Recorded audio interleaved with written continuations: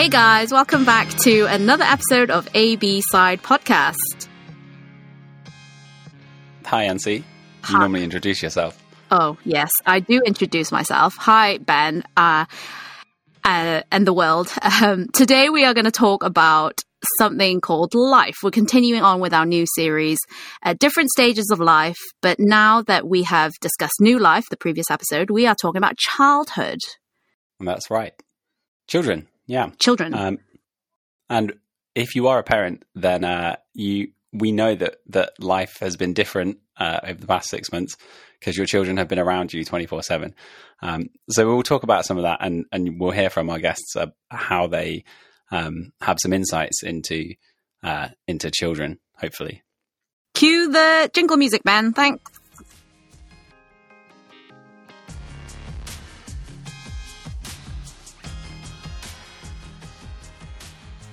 So we have two special guests.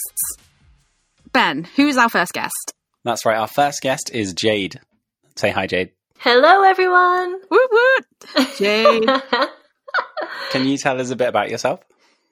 Yeah, so I know you guys well from BCEC. So I came for university while studying for primary education. So training to be a teacher in Birmingham.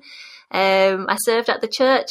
That's where I birthed as a worship leader. And yeah, that's how we know each other. And where are you based now?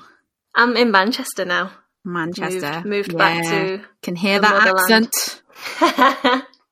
Nice and strong. And our other guest that we've wonderfully invited is my lovely childhood friend, Kai, who I've known since I was very young. Hey, Kai. Hi. I've known you for the majority of my life. I think so. I think I've known you since you were about 2 years old. Oh, wow. We go way back. Wow. Kai is a good friend of mine. And Kai, why don't you tell us more about where you're at now and, yeah, just a bit about who you are. So I am a full-time homeschooling mum. I'm based in Bristol. My husband recently got ordained as a curate. No, he got ordained as a deacon and he's working as a curate with the Church of England. So he is a vicar in training. I am a vicar-to-be's wife. That's cool. That's really cool. And how do you have kids?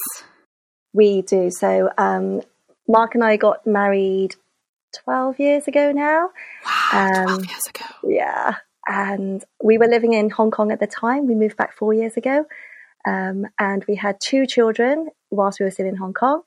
And we had 1 child here. So we have 2 daughters, Kimberly and Annabelle. They're the eldest. Kimberly's 7, Annabelle's 5. And Jamie, who was born here in Bristol, he's 2 years old. Okay. All right then, guys. We want to start with this question. How childish are you? So Jade, how childish are you? I'd say pretty childish. I mean, I think you have to be kind of childish to some extent to be a teacher, you know? That's true. Yeah, definitely a primary school teacher.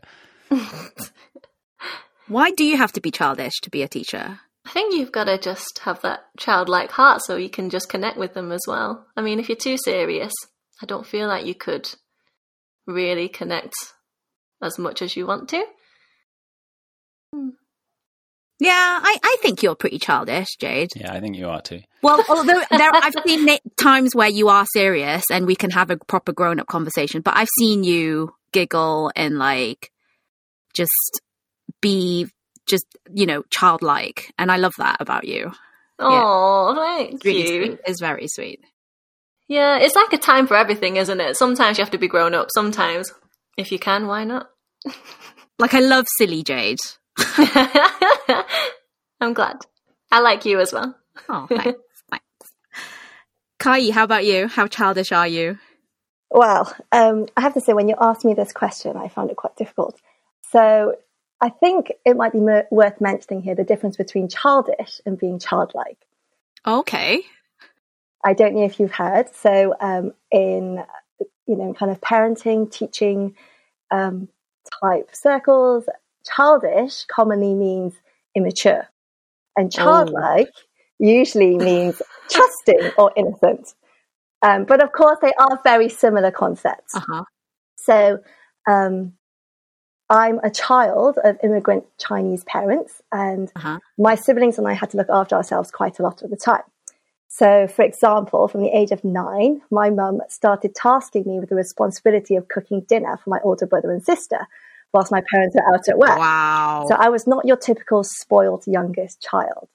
I was definitely more like Cinderella. And if my mum wanted some help, she wouldn't call for my brother or sister. She would call out, "Gayi!" And I would have to go and help whilst my brother and sister continued to sit and watch TV. Wow. So I also remember at school, I wrote my own sick notes for my absences. I also signed permission slips and report cards on my parents' behalf. We also helped our parents go to the bank, doctors, estate agents, etc., to help them translate matters that were like way beyond my understanding. So in terms of being childish, I would say we had no choice but to mature quickly. And my childhood probably didn't allow for much childish behavior. I probably tend to take life quite seriously, but I would say that I do grasp opportunities to be childlike. Okay. So like Jade, I enjoy being silly with children. And my family. It's fun to tickle and chase each other, play hide and seek, splash in the waves, dig for worms.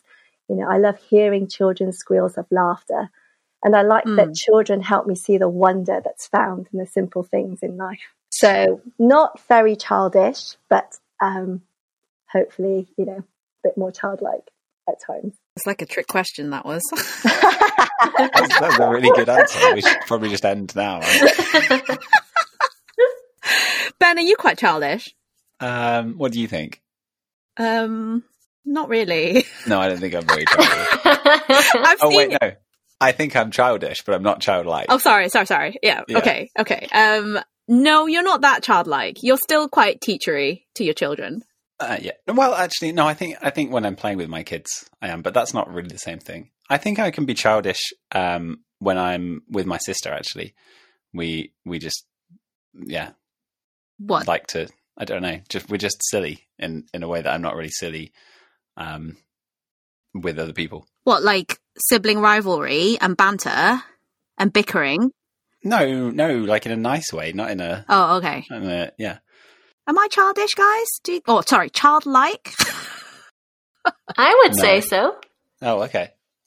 Okay, so Ben doesn't think so. Jade thinks so. Kai? Well, when you were 2, maybe. Had to be. I haven't hung out with you recently, so I don't think I'll comment. Not in recent times.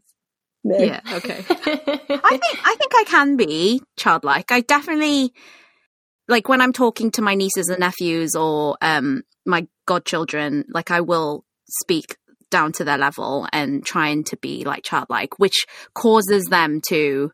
So, for example, I'll make a comment like, "Oh, why is that cartoon character sticking out his tongue?" Like asking questions that might seem very redundant, but I just want to have a conversation with the child. But it's annoying because sometimes some grown-ups actually think I'm genuinely asking that stupid question. And it always drives me crazy when they answer like, "Anzi, that person's doing that because X, Y, Z." And so I'm just like, oh, I'm trying to speak to the child, not the grown-up. But yeah, I do like to, be more childlike when I'm addressing children. So, as children educators that we've invited onto our show, one is a homeschooler and one is a primary school teacher. How and why did you first get involved in being children educators? Actually, all 3 of you guys were still are, still been trained in education. Let's ask Jade first. How and why did you first get involved? I think I've always had a love for teaching, regardless of what it is. It doesn't need to be a particular subject, but if I feel like I have enough knowledge in something, I actually like the delivery of things. So even as a young child, I used to always like teaching other people things, pretend I had a whiteboard at home, and deliver it. So I think it's always been kind of innate in me, the teaching aspect. And yeah, I think by the time it was university time, I was like, actually, is it something I want to do for life? And I guess I said, yeah. So before I was a mom, I was actually a primary school teacher too. I did a degree in law, and after a couple of gap years, I did a PGCE and became a primary school teacher. So I taught for about 10 years, both here in the UK and in international schools in Hong Kong. And I loved it. I love being a classroom teacher. I worked really hard. And just did it to the best of my ability. As to how I started getting into teaching, I thought I would mention that for my traditional Chinese parents, university was a must for educational success. They also had very strong opinions of what my siblings and I should study at university. So for my parents, it had to be medicine, accounting, or law. And in their opinion, these subjects would lead to securing respectable and high-earning jobs. Well, I didn't study medicine. My sister did and became a doctor. I didn't study accounting either. My brother did. And I chose law simply because it was the least boring of the three viable options I felt I had. So I got a good law degree and tried to pursue further training in law, but I felt like such a fake inside. I couldn't convince myself that I wanted to be a lawyer, so my attempts to persuade law firms that I would be worth investing in failed miserably. And deep down, I knew that becoming a lawyer is not what I wanted to do with my life. Part of me knew that I wanted to do something that involved being with children. Being with children had always brought me joy. I would say that I didn't have a happy childhood myself, but perhaps it's because of that I really wanted to make a difference and play a positive part in children's lives. So I explored the path of becoming a teacher, did a PGCE, and became a primary school teacher. Yeah, so that's why I started getting into education, and that's kind of just evolved now into kind of putting that down and investing in my own children as a home educator. How about you, Ben? I think for me, I mean, I've talked about this on previous episodes, but it was this idea that actually working for myself wasn't really fulfilling, or it didn't seem like what God had in mind for my life and for just, I guess, for how he wants us to be living in the world. So for me, getting into teaching was motivated a lot by that, by wanting to do something that was helpful and beneficial. And I guess originally it was more about like, I want kids to be excited about something. Like I want to, like Jade was saying, the actual teaching, the conveying of knowledge. But I learned pretty quickly that there's a much bigger role that teachers play in just helping children develop and grow and figure out life, aside from the subject, you know? So, and that's the thing that I miss the most actually now. It's not talking about physics, but it's seeing a change in the kids that I worked with. Yeah, a growth, like you've seen them from start to finish type of thing. Yeah. So I used to teach about 10 years ago. I was teaching overseas, teaching English to children, but I really enjoyed it because seeing them from the start, from like the simple ABCs to having a full-blown conversation, that they were genuinely, you know, they learned a lot. And then I visited about 5 years ago now, and I remember meeting an old student that I had taught ABCs to, and we were having a full-blown conversation, like, and she was sharing about what she's doing. I'm going to go into nursing, blah, blah, blah, blah, blah. You know, she's 17 years old now, type of thing. And wait, was that right? Maybe 15 or 16. But I think it's really good to follow and see how much they progressed. And you forget that this child existed, but they actually remember you as a teacher. And to me, the whole education system and, you know, teaching the next generation is something that is very dear to my heart. And that's why I ended up being called, you know, to work with the next gen. But the teaching platform was a good foundation for me to go further with investing in the next gen. So yeah, that was my journey. But in terms of you guys teaching in schools, do you think it was quite challenging, or were there gems that you uncovered? In terms of challenges, I think the first challenge was my parents, because they weren't happy with my change from being a potential lawyer to a primary school teacher. And so going against them was a pretty big challenge.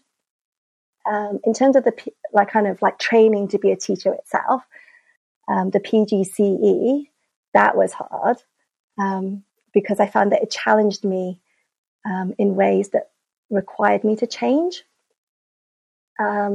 So one of the things I remember that was really hard was that I realized I had such high expectations of myself. So even though I was just starting out teaching and very much learning, I felt like that I should be an amazing teacher from day one. So having very high standards, I put a lot of pressure on myself.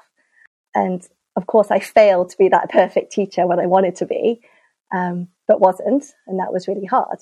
So that made me realize that my upbringing had led me to expect way too much of myself. And it was a really humbling time.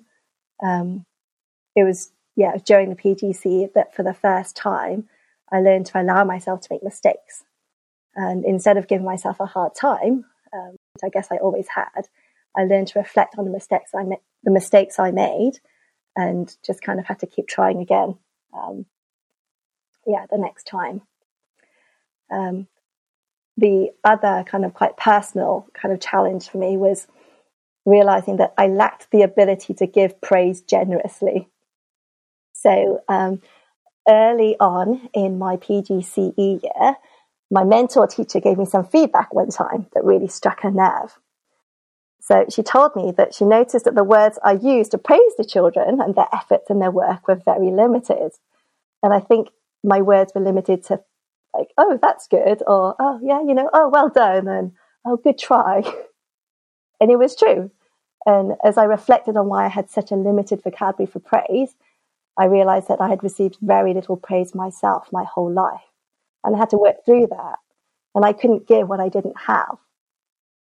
I also remember going away and looking up synonyms for good and excellent and for real, and writing a massive long list of words down, like marvelous, super brilliant, and then making a conscious effort to use them with the children.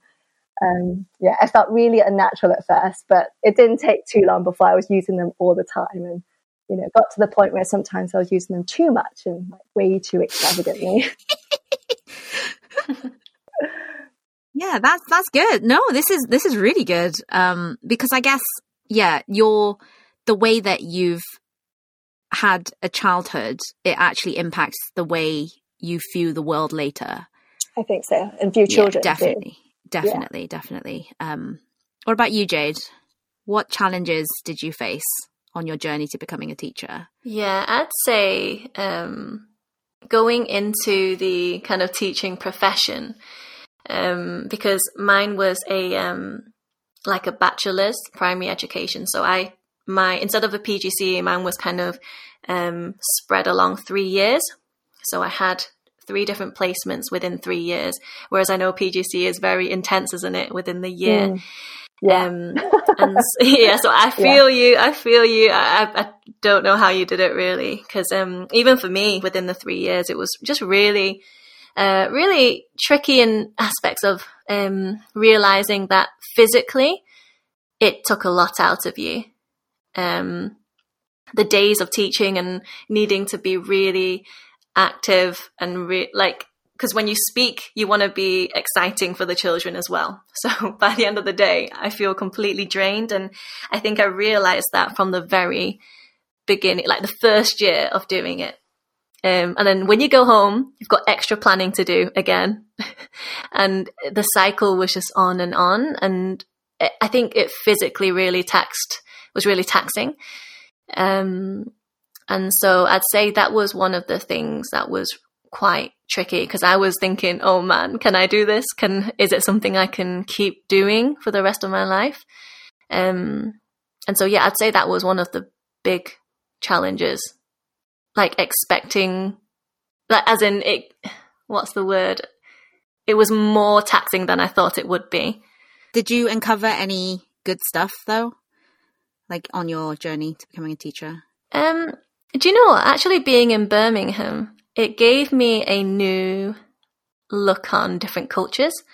In Manchester, I would say it's predominantly white. So for me, even growing up, that was kind of all the ethnicities I would grow up with. But when I came to Birmingham, I was just exposed to a lot more cultures. And do you know, it was so beautiful. Like the parents who, you know, were really appreciative of me, you know, would give me these like really interesting like cultural gifts. And I was like, wow, like I wouldn't have ever known if I wasn't in Birmingham. And just the way they did life, the way they, you know, were so excited just by, you know, like bringing a guitar into the classroom. They were like, wow. And like, honestly, like being in like a different city, like you just see different needs of children. And for me, it was an eye opener being in those other places. Yeah. What you were saying about it being like draining and you need to be active is something that I was reminded of when lockdown started and we all started having to homeschool our kids, because I'm like, oh, I've dealt with like inner city, like 14-year-old girls and like, yeah, all range of emotions and attitudes. I can deal with my own kids. I can teach my own kids like phonics and like adding. And it's really, it's really, really hard. Secondary teaching is different from primary teaching, though. You should know that. You should know. It definitely is. But that idea that you have to be active all the time, like it's not something that you can kind of just do passively, is one that I was like, whoa, okay, like you can't just do this half-heartedly. So maybe we'll talk about that a bit later when we talk more about lockdown.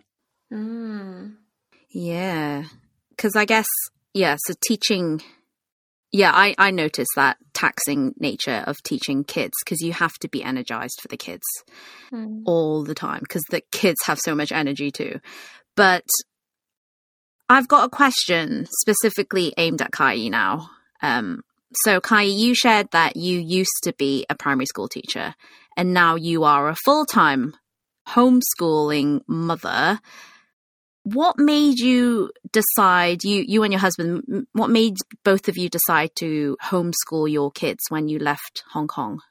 Wait, were you homeschooling your kids in Hong Kong? No, we weren't. Okay. How long have you got? This is a very big question. So there were lots of different reasons and a number of things that led us to the decision to home educate our children. I'm going to use home educate because homeschooling, I think, can be quite misleading. Homeschooling tends to give this impression that we're doing school at home. And for some people who choose to kind of home educate, that's what they might do. But I think there are probably more people who kind of are doing education differently, which is why they're choosing to home educate, if that makes sense. Yeah, I'm sold already. So I'll give a little history of kind of my own school experience. So first I just want to say that my own school experience was on the whole quite positive.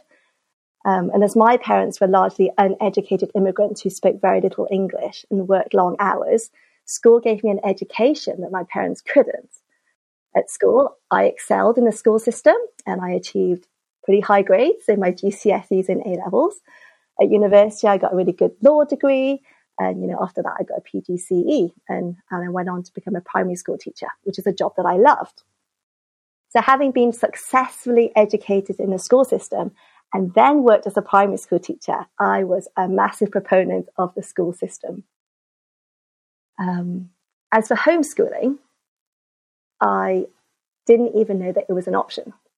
So I grew up in Cardiff in the 80s and 90s, and everyone I knew went to school. Yeah. I don't know about you, but I certainly didn't know anyone who was homeschooled. No one. I didn't even know such a thing existed.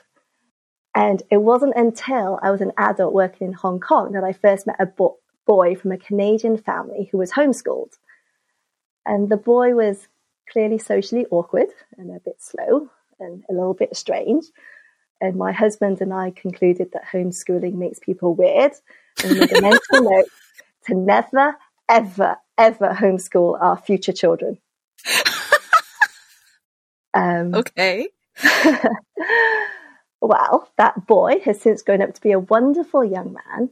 And I've also since learned that that boy had once attended school and had experienced some bullying there. And as my husband and I started to meet a few more families who home educated their children, we were surprised to find that the children were really quite bright, engaging, and quite normal. And one family in Hong Kong in particular had access to one of the very best and highly sought after private schools at no cost, yet they still chose to home educate their children. So this then, kind of begged the obvious question to us, why? So I'll go on. So to begin with, in our kind of trying to find answers to that question, I did a lot of reading about homeschooling. I talked to the parents of home educating families too. And I also read loads of articles and challenging TED Talks about not just school, but kind of education, what it is, and learning what that is. And I learned that school is not education doesn't equate school. School is kind of like an avenue that you could take to kind of have an education. So anyway, at that time, for the first time in my life, I also started asking deeper questions about the school system, a system that I had thought quite highly of. So there's a guy called Ken Robinson and also John Holt. Both of them are authors and educationalists, and Ken Robinson's he's a kind of a speaker as well, and they've been really influential in our kind of journey to home educate. So let me share some of the things that we found out in our kind of research. One of the first and most surprising discoveries that we made was that, contrary to popular belief, school is actually not compulsory. And I didn't know, but it was actually a system that we opted into. Did you know that?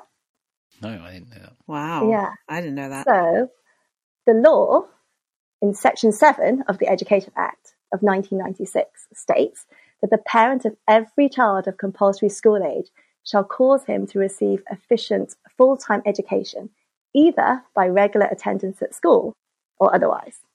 So parents don't actually have to request permission to home educate or notify anyone. Wow. Oh my gosh, this is wow. So yeah, this is amazing. Wow. It's been a while since I've taught to somebody who didn't know too much about home education. So your reactions are quite interesting. So another thing that we learned was that children in many Scandinavian countries like Finland and Sweden start school at 7. And the compulsory school starting age in the UK at 5 years old, and quite often they start at 4, is one of the lowest in the world. Our actual school starting age is really quite early. And it's been so interesting to look into the research that exists and discover how little evidence there is for the positive outcomes of starting school at an early age. And there's so much overwhelming evidence for starting formal schooling at a later age with no adverse effects to their so-called, academic achievement. Wow. So you and your husband decided to homeschool your own children. Yes. By choice. That's right. I understand that there are lots of people that have so much more respect for the teachers now because of lockdown, due to this lockdown enforced homeschooling. Yes. So now I'm going to ask Ben. Yeah, so this is really interesting. This is so interesting. Because homeschooling home educating was something that I had since I've had kids, had thought of as that would be amazing if we could do that. If we had the resources, if one of us could stop working, it would be great. And then we've had however many months of enforced home education.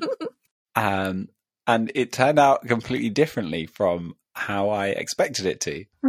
But you've not prepared for it, right? Like, lockdown happened so fast that all the parents were scrambling for resources. Right. So let me tell you what I did in March, and Jade and Kai, you can say whether or not this was a good idea. So in March, I'm sure it was brilliant. I'm sure it was a brilliant idea, whatever you did. We found out the lockdown was happening, right? And so we immediately went out and bought loads of like arts and crafts materials. We created like an arts and crafts section in our kitchen. And then I also just like found all the educational websites, and they all had like free trials for the lockdown period.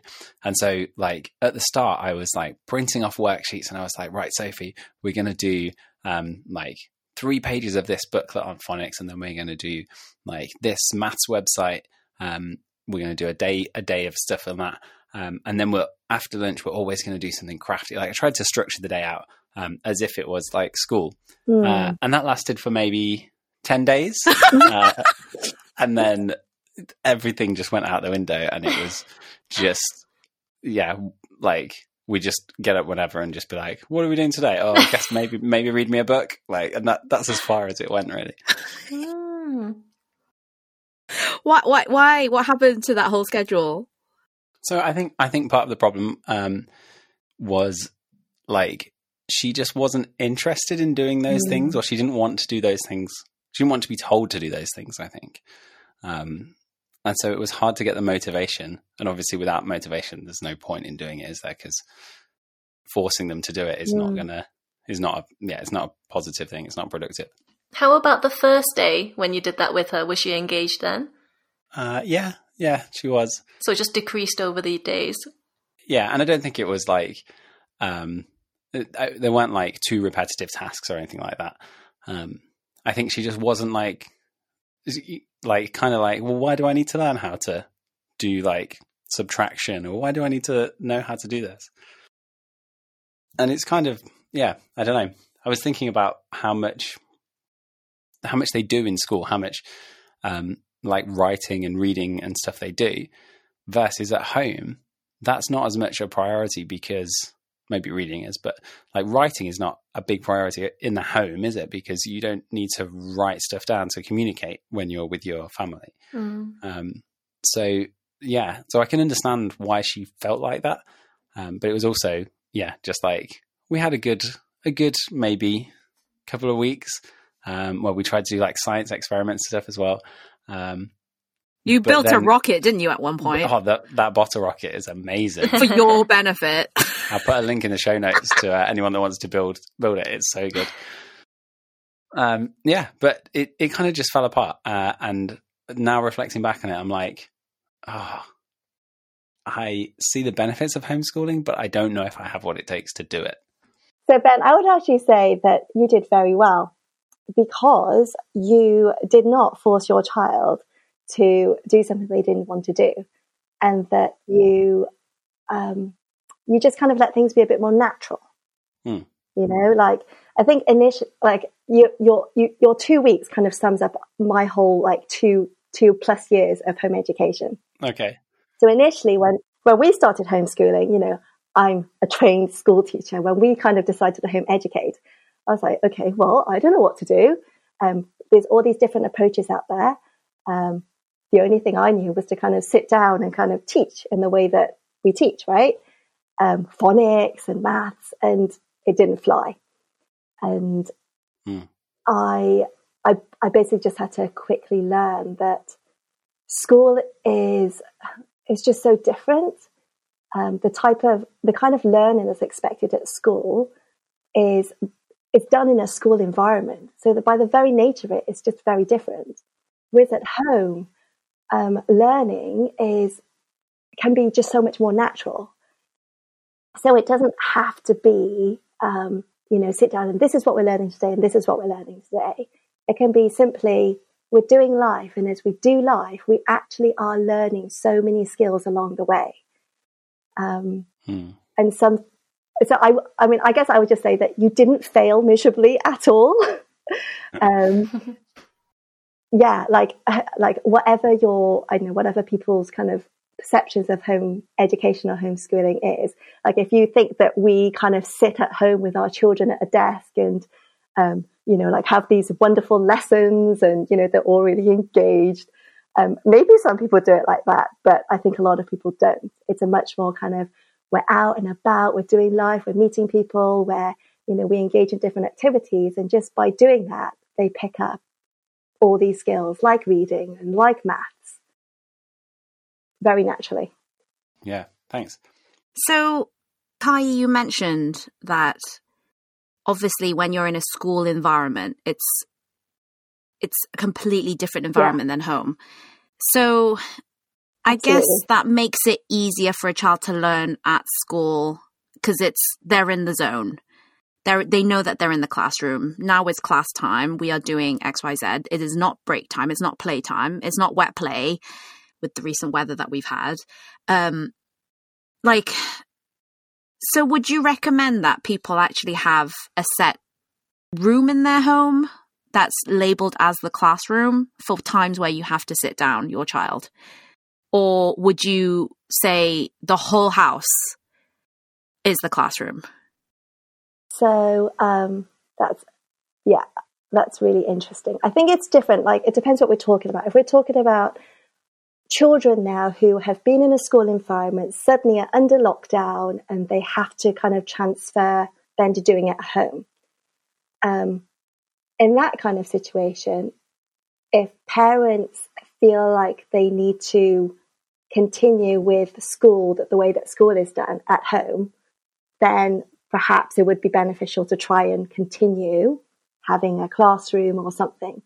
But when it comes to home education by choice, I would say not only we have no set room, and I wouldn't even say, we do learning all the time in all the rooms, but also in the whole world. The world is our classroom. Actually, the amount of time that we spend at home, sometimes it's more, sometimes it's hardly at all. Generally, we're out and about quite a lot. We're kind of at gymnastics, we're at ballet, we're having home education meetup groups. Children are engaging together, or our children are engaging with other people. We might be going to museums, going to, the wetland centre, to the zoo. It's all, do you know what I mean? The learning that I guess we do is just, much more natural. It's a natural acquisition of skills. It's not kind of sitting down to have to learn certain things, because children, they're natural learners. And actually as adults, we're natural learners too. We want to learn. But it's finding the things that children want to engage in, they're excited about and they're learning about. Does that make sense? That does. Yeah. I think I'm sold. All right, Ansi, you can homeschool my kids. No mixing of households. Sorry, Ben. Can I mention a couple of examples of kind of like how I've seen this happen? Because obviously for me as a teacher as well, I've, in the back of my mind, I've been like, oh, they're behind their peers. I know exactly what, a year one child is doing at school, and my year one age child at home is not doing those things, right? So Kimberly is 7. And initially when we started like at 5, I tried to teach her phonics, and it just didn't work. She wasn't interested. She was like looking around, rolling her eyes, like just distracted.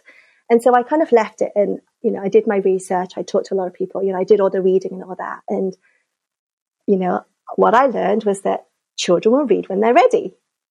And I had a friend who has 3-year-old twins, and one of them suddenly started reading at 3 years old. Fluently. Wow. No joke. Whoa. And no one had taught him, but he had clearly been ready at 3. Okay, that's quite an extreme example. Yeah. And anyway, so for me, I was like, okay, so I've learned, and I know, and it's happened for so many children, that children will read, can learn to read, and they will learn to read, not necessarily through having to learn phonics. for myself, if I look back to my schooling, I never learned phonics. I learned to read. I talked to my peers who are my age. When they went to school, they didn't learn phonics. They learned to read. So anyway, I was like, okay, let's kind of see how this goes with Kimberly.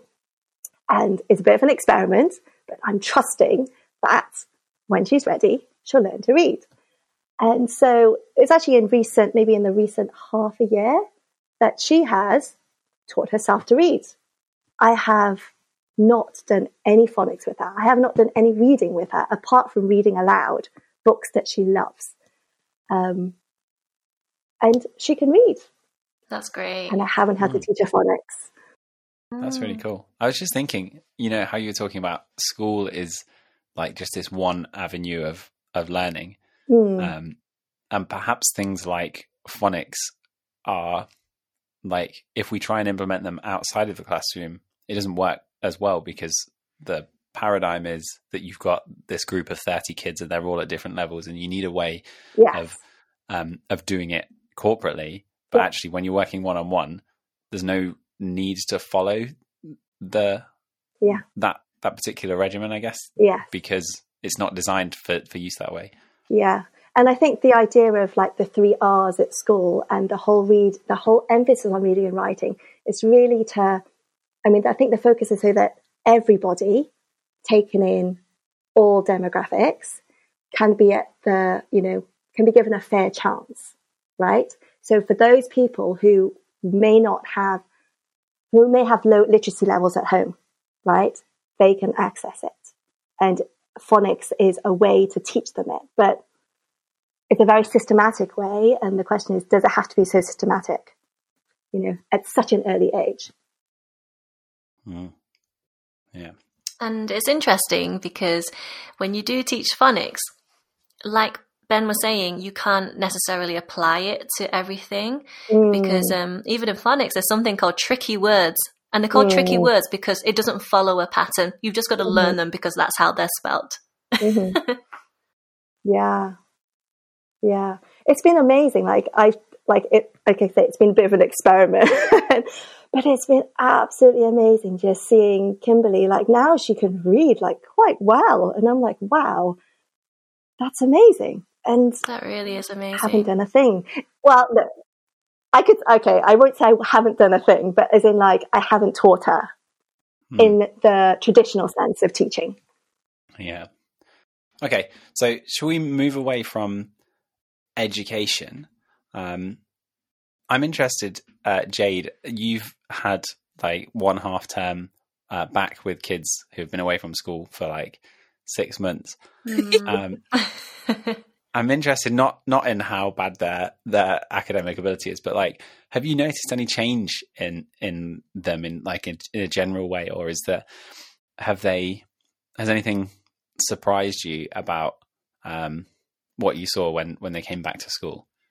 Do you know, I'd say it's really, really positive. The children are just so resilient. They've come back. They've had to adjust with things like virtual assemblies, and they're not the most exciting most of the time. So I'm actually teaching in year 2 this year, which is my first year in such a younger class. But this year they actually have to sit in table rows, and they're all facing the front. So you don't have like the carpet time and go back into group tables. Like they've had to grow up really quickly. And do you know what? They just get through the day. Playtime, they're not socially distanced. Let's be honest. They're just running around, still being who they are, adapting to having lunch in their classrooms. So yeah, I'd just say one word: so resilient. And yeah, I'd say they've been really positive. Oh, cool. Yeah, that's cool, Jade. Do you think they've learned anything different about having to sort of almost fend for themselves, or for families to have to fend for themselves, rather than having the kids kind of in school following the rules all the time? Do you think they've kind of developed more more freedom, maybe, or more independence? Or is that not something that you've seen? Do you mean like within the classroom? Yeah, just generally, I guess. Not just with their own learning. You asking about behavior? So are you asking about... What about? Sorry, can you reword the question? I don't understand you either, Ben. Sorry, I was just trying to segue into that first question in that independence topic.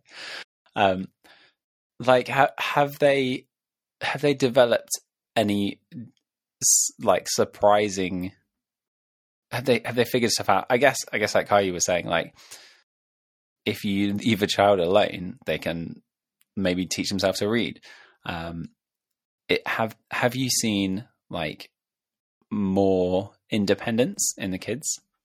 I would say it really depends on how their home learning went at home. I think there were some parents who were really proactive with, like you were doing, Ben, just putting up those websites and having like a routine at home. But I think it really depends on the area of your school as well. But mine is probably a more deprived area, and the children completing their work out of 30, there were probably 4 or 5 who would email in work. So I wouldn't say particularly, that they've been more independent or anything. It really depends on the parents. Hey Ben, should we ask you that question? No. Yeah, it's interesting. I mean, do you know what? It's hard to tell. It's your children. I think. Yeah. I think that's true for my children, but I don't know if that's due to the lockdown or not, because I feel like I was looking at photos from February and March, and just looking at like, whoa, my kids have grown up so much in this time, like, because it just feels like every day is the same. And thinking about how their behavior has changed as well. I don't think it's all down to just being in the house all the time, or being with our family all the time. It's just like Sophie going from a 4-year-old to a 5-year-old, and Isaac going from 1 to 2. That's like a big chunk of their life that they've spent over that time, as I've been reflecting about it. So yeah, I don't know if it's specifically due to lockdown or not. But I have noticed, more, independence. I think definitely from Sophie, who's older. No, I was going to say it's a really interesting question if we're talking about independence and freedom in a child, because having worked in a school and you're there, by the nature of school, it would seem that independence and freedom for children are quite limited at school. Do you know what I mean? Whereas in a home environment, or if school was done maybe kind of differently, there's space for children to have more independence and freedom. Yeah, they have more free reign over how fast they can learn or how much they can learn. But I guess it depends on the parents' abilities as well, though, right? Just what Kai was saying, how because she's in a deprived area, not all the parents were able to hand in their kids' work, nor are some parents. Some parents were still working, some parents were busy, and so I guess it's case by case, because obviously home education sounds amazing. Can I just say, homeschooling, like, it does sound tricky, enforced lockdown homeschooling, but I guess it isn't for everybody. Not everybody has the patience to teach their own children. Not every parent has a good relationship with their child as well. And this is where I'm like, you see so many memes during lockdown, like how parents are so thankful to the teachers educating their child in a school, in a strict type setting. But I guess, so for Jade, it's interesting that you should say, the kids are very resilient since they've come back. But has it meant that you've had to put in more time to invest in the children that didn't have much of, that education system at home during lockdown? Do you know what I mean? Just to bring them up to speed? Yeah, so that's been one of the tricky things for teachers in mainstream schools. So now that I'm teaching in year 2, my first autumn, I had to catch them up on what they should have been learning in year 1.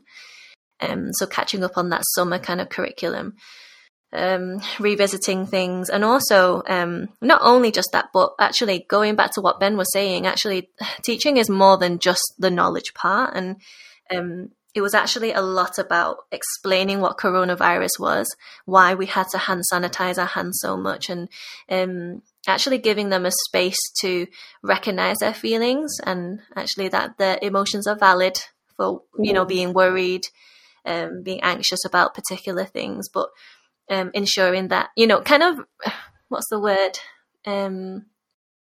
Just kind of giving them the reassurance that, if they are in school, the teachers and head teacher are doing all that they can to make sure that they are safe, and giving them that kind of reassurance. That gives me so much goosebumps, because it's like you are very much part of their life. And here you are teaching them about just the world. And yeah, it's just crazy. Like, yeah, it's sad that the kids are having to learn about such grown-up topics, but then at the same time, I know that this has become our life now, hasn't it? Yeah, absolutely.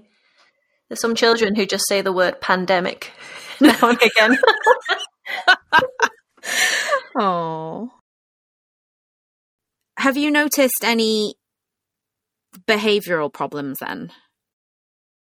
I would say, because I'm a new teacher for them, that they're generally more well behaved when it's a new teacher and a new start of a new year.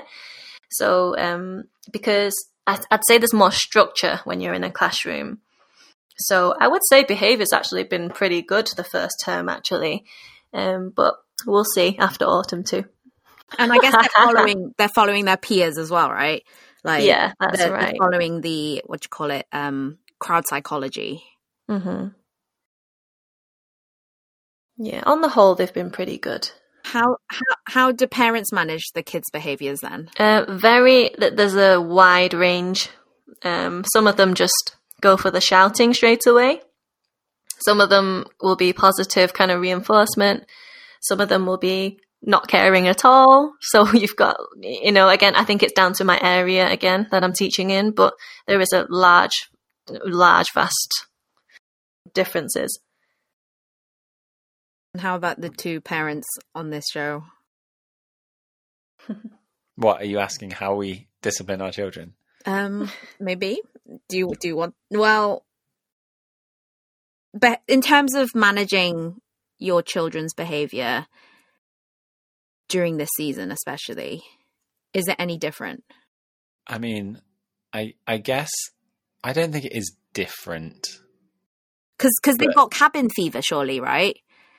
Yeah, and but what I was going to say is, like, in the sense that, like, every interaction with your child has the potential to be different because there's a million different reasons why they're displaying certain behavior, right? So, like, just because they did something yesterday, it doesn't mean that because they're doing it today, it has the same motives behind it necessarily. But yeah, I always like to try and, like, I like to think I'm trying to understand what's going on behind the scenes rather than just focusing on the behavior. But it's difficult. It's difficult to do that in a way that, like, maybe if you're thinking about it, if you're thinking about that interaction like a week later or something when there's less emotions attached to it, like, did it turn out in a positive way? Is it going to help them navigate whatever situations in the future, or has it just kind of made it worse? Or have you just taught them, like, we don't do that again, don't express your emotions or whatever, like, because that's how it could go if you do it in the wrong way, maybe. So this episode is coming out at the start of December. Happy Advent, everyone. But we're actually recording it on Halloween. So like, my daughter's been reminding me that like every time she sees a pumpkin or something, oh, we're Christians, Daddy, we don't celebrate Halloween, but it's okay to look at a pumpkin, or it's okay that there's a skeleton in that window. And, you know, like, I think as a Christian, it's really hard to figure out how much of the world you show to your kids, especially when they're like in a school, for example, and they get sent home with like, oh, Halloween sweets. And I'm like, oh, I'm not going to take sweets off you just because they've got like a spider on them.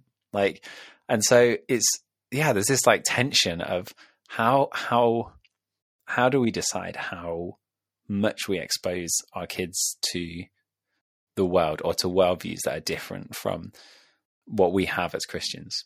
Well, in the schools at the moment, we actually had some training as teachers to say that, for example, have you heard of PSHE? Yes. Yeah. Yes. But for the listeners, for those that don't know, the abbreviation is, I think it's physical, social. I think H is health. I was trying to think of Citizenship. Citizenship education. So it's quite a long one, but basically it just incorporates every part of life, basically, and anything that's going on, and emotions and well-being, that kind of thing. And I believe there's like a new kind of curriculum for it now, that people need. I think it's called RSE, which is relationships and sex education, which is now compulsory in every school. And I do know that actually, because it's compulsory now, I think it's every school has to do it before this summer coming, so 2021, this summer. All schools need to now be able to talk about things like same-sex marriage and things like that. So we actually are being given books where books will be about same-sex marriage. So instead of a prince meeting a princess, it could be a prince and a prince, or a princess and a princess. And these are the things that, you know, are now compulsory, which is crazy because, you know, I don't know. I kind of knew it was coming at some point, but it's actually here now in reality. And so because of that, you know, when I heard the news in September, that was where I struggled, being a Christian and being a teacher who needs to speak about these things. It's like, well, how do you do this well? How do you, like, wisdom really needs to come into this. Yeah. To know how to, you know, is it like you don't talk about it at all because your faith is this, or do you have to follow guidelines because it is compulsory? And so, you know, I don't feel like I have an answer yet. I still, you know, I've not needed to teach anything about it yet. So maybe that's why I have not really thought about it. But actually, when the time comes, I do really need to, you know, really pray and be wise with how these kind of topics need to be spoken about. But, you know, like Ben was saying, like, these are really real things, and how much do you expose children to these things? Because I can also see the side that it's not healthy if they don't know about these things as well. But do parents not have a chance to, like, not consent to it? So I remember in year 5, year 6, when the kids are exposed to sex education, the parents have an opportunity to, you know, just not consent to your child being taught this. Yeah, I think there is. I think that's still possible, and you can do that. But I guess from my side, it's as a teacher, I can't just do that, you know. So yeah, it's hard. tricky. It's hard on the teachers, I guess. Yeah, I remember, like, as science teachers, we were always given the PSHE sex education like role to deliver, and there's a Christian girl in my class, and her parents called up, and, like, this was before I taught anything. It wasn't like to do with my teaching, but and said, no, we don't want her to be involved in this. And I was talking to like my head of department, and I was saying, well, actually, do they know that I'm a Christian? Like, because will that make them feel more comfortable because I'll be dealing with it? And they were just not interested. They were like, nope, she cannot hear about this. And I thought that was really sad because I had the opportunity to talk to these teenagers about sex in a way that not that I'm going to say this is the only way to approach the topic. It's countercultural. But yeah, open their eyes to, like, oh, some people wait until they get married. And like, that's a genuine shock to a lot of the kids that I taught. They were like, what? Why would you do that? And to have because I was like, well, this opens up lots of different doors. Like we can actually talk about it in a way that's like, I have the privilege of educating you about this, and I'm not gonna force my beliefs on you, but also I'm gonna not just teach you like what the world tells you is okay. I'm gonna talk about it in a more holistic way. So I thought it was a real shame that she wasn't allowed to participate in that because, like, especially as teenagers, they're going to hear about it anyway, and so you would rather have someone explaining it maybe in a what teenagers are like. You don't want to hear things from other teenagers than what they're talking about anything. Yeah, one word from another person, right. They're going to be like, okay, I don't know what this means, so I'm going to Google it. Yeah, exactly. Kai, do you have any thoughts on this? Oh, it's a big one too. I think that definitely exposure to these things, they're good. They have, like, our children have to be exposed to other faiths, other beliefs, other worldviews, right? That might be different to our own. I guess I would want our children, like as in personally my children, to hear it from us first where possible, to be able to navigate and have a narrative from us and from what we believe God says about those things first, and be able to have a conversation about how that fits into what else there is in the world. I think it's like, in terms of school, it's great that there is an education about those things. I think my concern would be, what is it that's being taught? Who is it that sets this curriculum of what will be taught to the children? Everything comes from a certain value base. It's not without bias. And, whatever that curriculum now contains, which I don't know, has been set by like some group of people who I don't know, and I don't know what they believe. And not only that, like, it's probably set by some random group of people, whatever the qualifications are, I don't know. But also it's very teacher dependent as well. How a teacher delivers such a curriculum can also affect how a child then takes that on board, and how they can critically kind of just weigh up what it is that they're hearing from a teacher. Hopefully within a school, children are encouraged to critically kind of think about what they're presented with and not just take it as. Yeah, that's the key. I agree with that. I do think there needs to be time to critically think about these things. However, unfortunately, I don't think necessarily, I don't think necessarily that's what schools provide and give that space for, which is sad, really. And I think that's such a key thing, like talking about it, discussions, whatever it is that we are exposed to, be it good, be it not so good, that there's a conversation and that there's a discourse then for how that fits into life and what we believe and how we will want to go about doing life. Yeah, definitely. I think that leads into answering this question. I've got so many thoughts about this question, so I'll keep my mouth shut for a while. But this idea of like, what about if you send your kids into school or into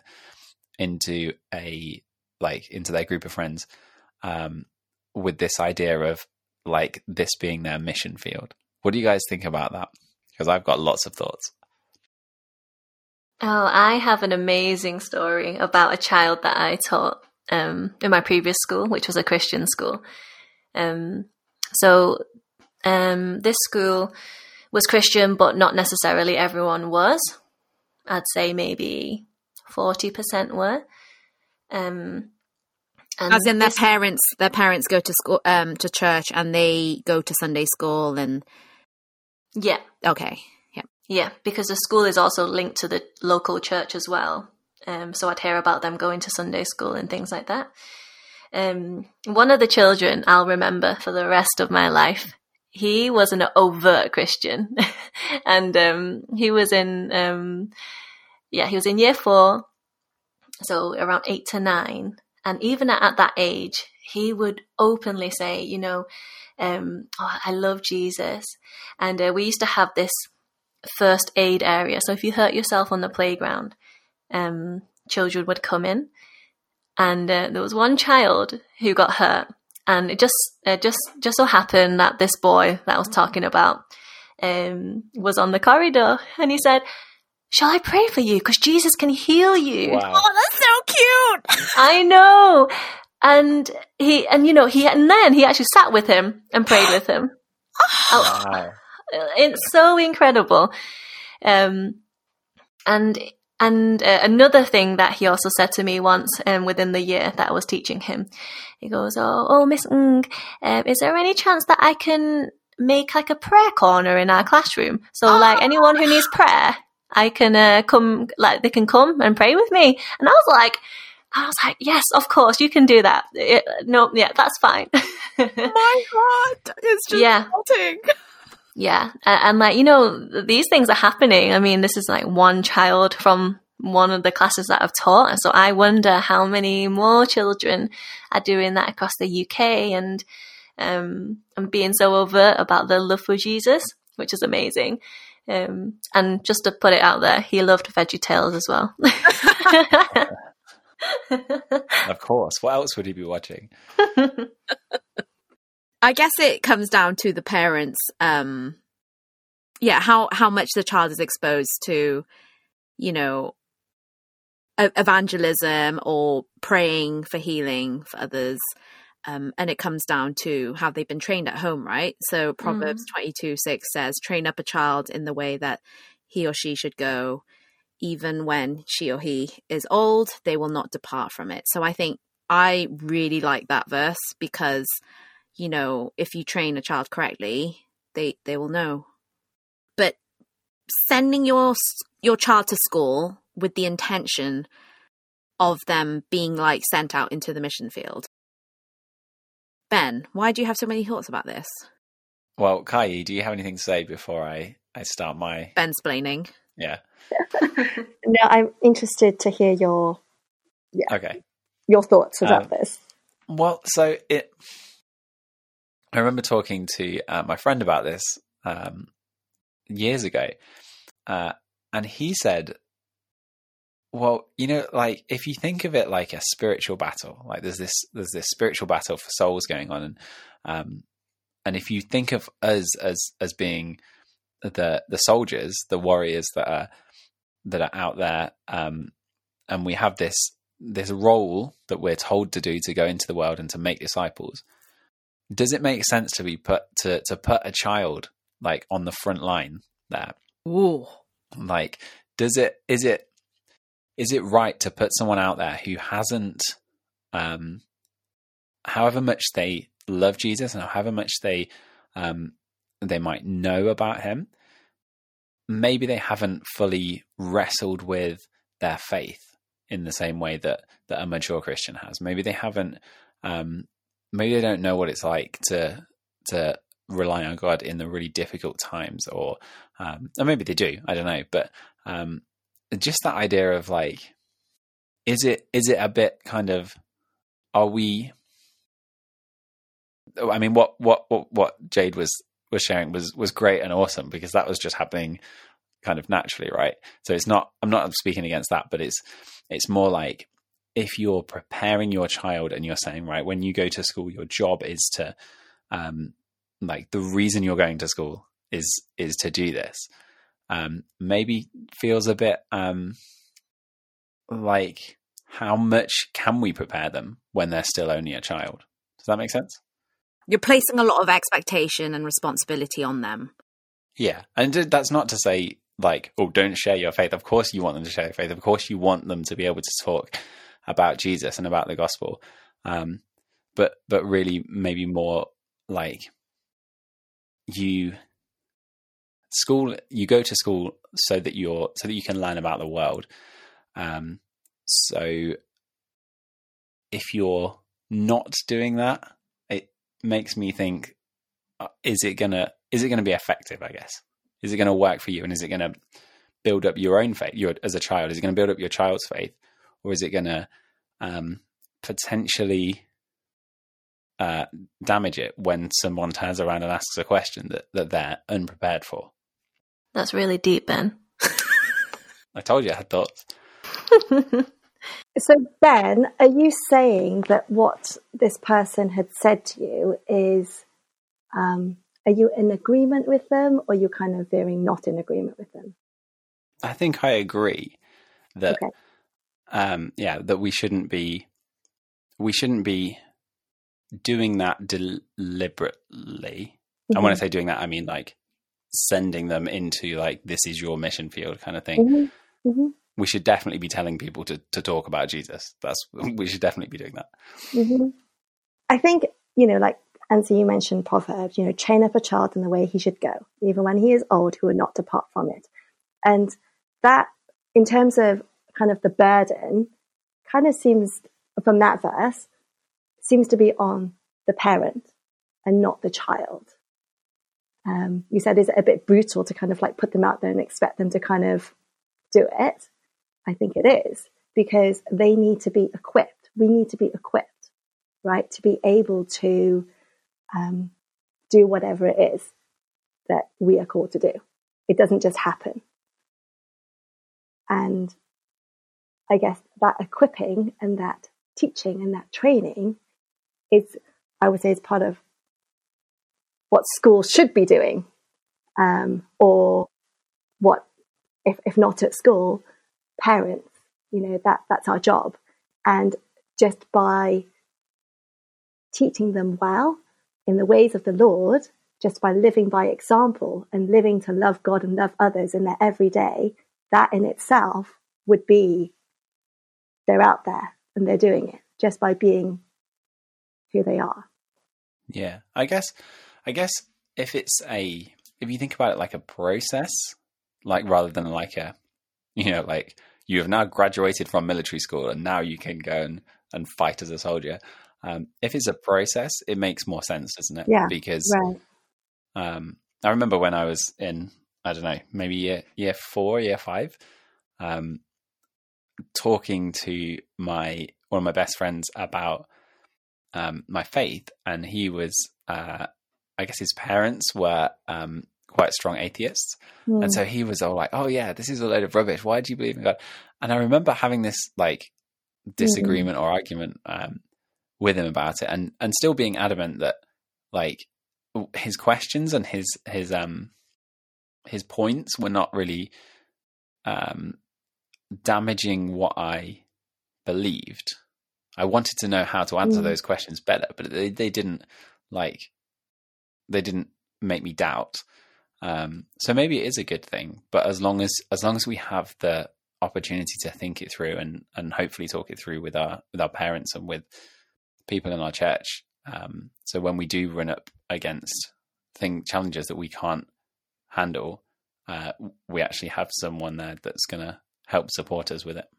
Because in my head, there is a lot of expectation that you place on a child to be like, you need to share the gospel, da da da da da. Because then I feel like, so what Kai was sharing earlier about the lack of having a childhood growing up, I think there can be a possible danger of placing too much responsibility on the child to be sent into the mission field, like amongst their school friends. That doesn't give them a chance to be a child and to, it's like, you have to save souls. You're not allowed to play. You're not allowed to be childlike. But at the same time, I also know that there is a responsibility placed on the parents to raise their child in the faith. And again, not all the children will have the same faith, right? If you think about it. Because I work with a lot of teenagers, and I can see that they don't necessarily believe what their parents believe, and they're still exploring it. But that's as a teenager. But as for children, a lot of the spiritual elements should be within, you know, being taught by their parents. But many times the parents also don't have much of a faith as well. So this does come down to the individual raising their child. But at the same time, I can see it on the other side, where if the parents are bold and, you know, are very faithful and they're training their children in the right way, their kids will also have a similar boldness as well. So that's why I was really encouraged to hear Jade share about that story about that kid wanting to set up a prayer corner. How cute. And I think he sees that. He has seen that at home, and he has seen the power of prayer at home. But unfortunately, not all families are like that, which is sad. And again, that's part of our responsibility as fellow brothers and sisters to encourage our, you know, the families in the church. No, I was just going to say, I kind of in response to that. First of all, I'm not I'm not sure that children that I know are feel like they have to or are told to share the gospel with others. So that might be your experience, but that's not something that, you know, that I see. So, you know, Jade's example was amazing, you know, that there's this boy who, you know, who expressed his faith in that way. And that was particular to their family. I would also say that obviously everybody is different, and not everyone is going to express their faith in that way. And our call to share the gospel isn't necessarily through words. You know, actions do speak louder than words, you know, without, and, you know, if a family are simply, you know, the first two commandments, love God, love others, if they are living that, if they're doing that, that is, I think in many ways that is sharing the gospel, because people will see in their lives that it's different. And from there will flow, you know, possible conversations about what it is that their faith is. Yeah, I echo that. Yeah, I completely agree with that. I feel like it's like once you know God and once you know how he wants you to love others, I feel as though like it should be like a natural overflow that comes into your life through your actions, like exactly what you're saying, Kai. Yeah, I was thinking about actually that same student that I was talking about earlier. When I was teaching about the Big Bang and evolution, and like this is what's on the syllabus, like we have to teach it, whatever you think about that as a Christian. And she was just so like argumentative about it the whole time, and I wanted to just be like, look, we're on the same side. Like, let's work together to like I'm going to talk about God when I talk about the Big Bang every single time. You don't need to be like, oh, well, Christians don't believe in it, and my parents like. And to me, that's like the wrong way to do it, right? Like setting it up like we are.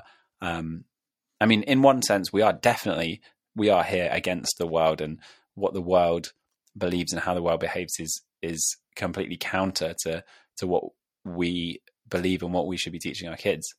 But on the other hand, that's like a set of ideas. That's not people.